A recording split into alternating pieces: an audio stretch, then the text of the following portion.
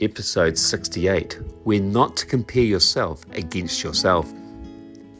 We hear so often how it's not beneficial to compare ourselves against others, instead seeking to continuously measure ourselves against our own previous achievements as we constantly strive to get better.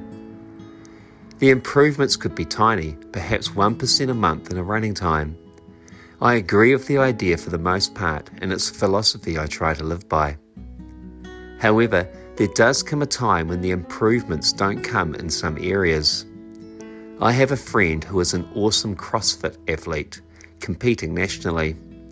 Recently he told me that, as he is getting older, his level of performance is getting close to a plateau.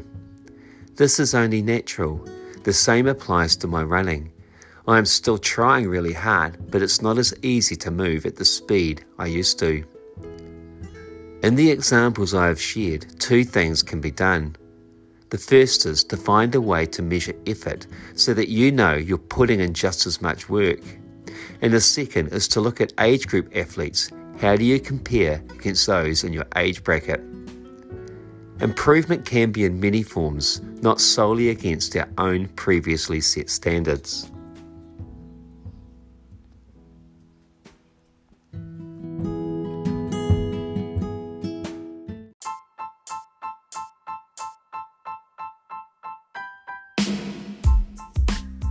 Kia ora, my name is Tim Nelson. I'm a school principal, district counsellor, newspaper columnist and author.